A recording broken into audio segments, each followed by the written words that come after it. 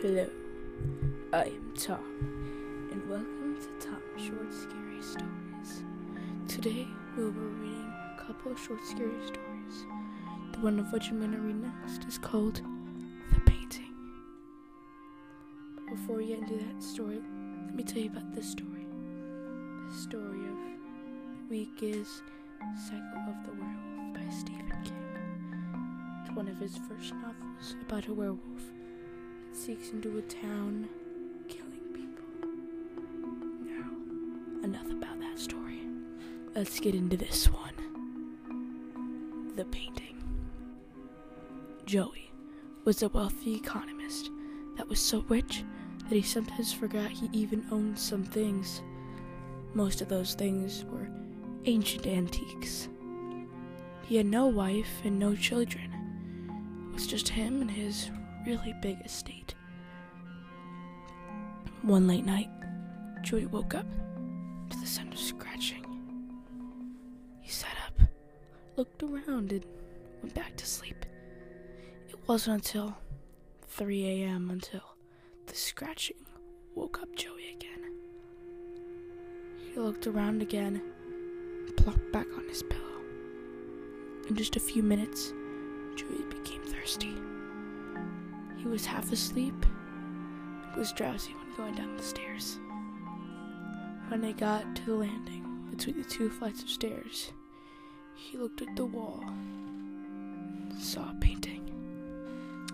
It was not just any ordinary painting, but one of a woman screaming with blood all over her face, yelling in agony.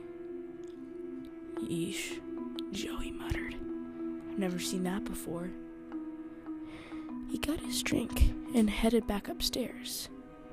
He had barely gotten any sleep that night because he kept hearing those scratches. In the morning, Joey was fully awake and started walking downstairs to start his breakfast when he looked at the painting. Except the painting wasn't there anymore. That's when Joey realized it wasn't a painting at all. It was a window.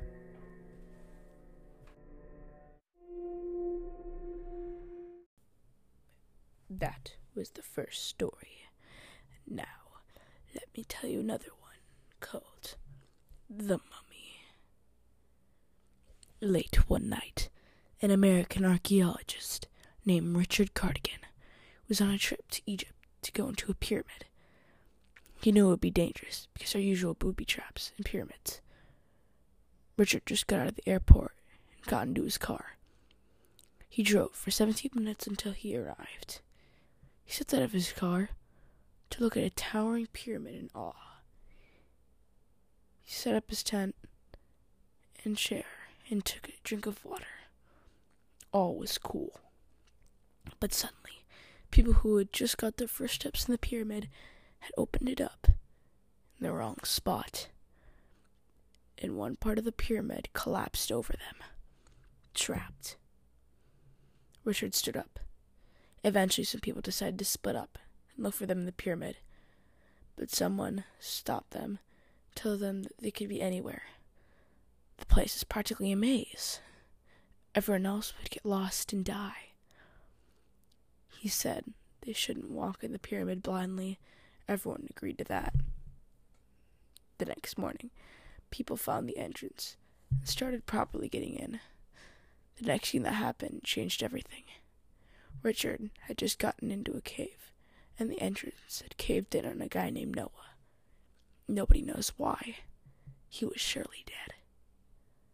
Now Richard was stuck inside of a pyramid with folks named Dominic Kidd, Parker Harvey, Brady Kinley, Darren, Craig, Eli Henderson, and Landon Fields.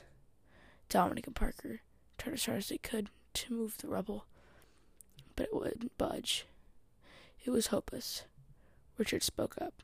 "Come on, there must be an exit at the end of the pyramid." The rest of the group had no better ideas. So, they did what Richard said. However, Dominic was in front. carrying one of the flashlights. Dominic wasn't the most careful of the bunch, yet he didn't look down where his feet were, because a minute later, he stumbled into a huge hole in the ground and fell 15 feet onto his stomach. "Don't worry," Brady yelled. "I'll get the rope." Brady tried as fast as he could to grab his backpack to open it. Everyone put their flashlights down to help and get it. Suddenly, Dominic's flashlight died. Everyone gave each other a look of fear. Right then, a blood-curdling scream filled the pit as Dominic yelped in agony. Everyone panicked and reached for their flashlight. Silence. "Hello?" Eli yelled. Immediately after Eli stopped talking, a massive amount of big hairy spiders came flooding out of the hole. "Run!" Darren yelled, and everyone started charging away from the spiders, which were quite fast. Darren tripped. In less than a second, all the spiders swarmed him until they couldn't see him anymore. Screams. Then the spiders crawled off Darren, and what was left was a corpse with almost nothing left but bone. That was certainly a wake-up call. The group gathered into a big, dark room with a huge, heavy door.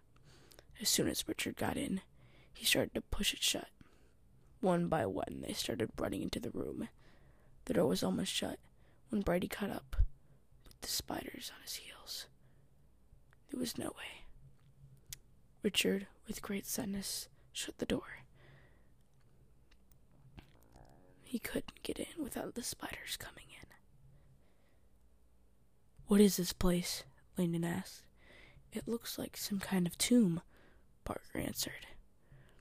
Suddenly, there was rumbling, and out of nowhere, a huge man wrapped in bandages grabbed Parker and dragged him away. Everyone stared in shock. What was that?" Eli mumbled. "Yes," Richard interrupted. "That was a mummy, and it's got Parker." Richard held the last flashlight. He pointed it in numerous places, trying to see where the mummy was. That's when the flashlight ran out of juice.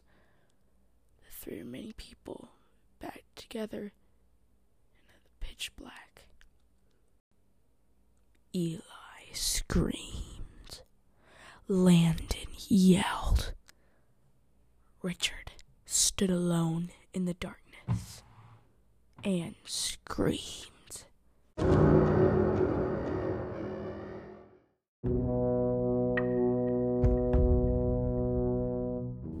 Now, I must tell you about another podcast called Scary Story Podcast. If you want a good show, just go on to it and play any episode you want. Anyway, I'm Tom, and this is Tom's Short Scary Story.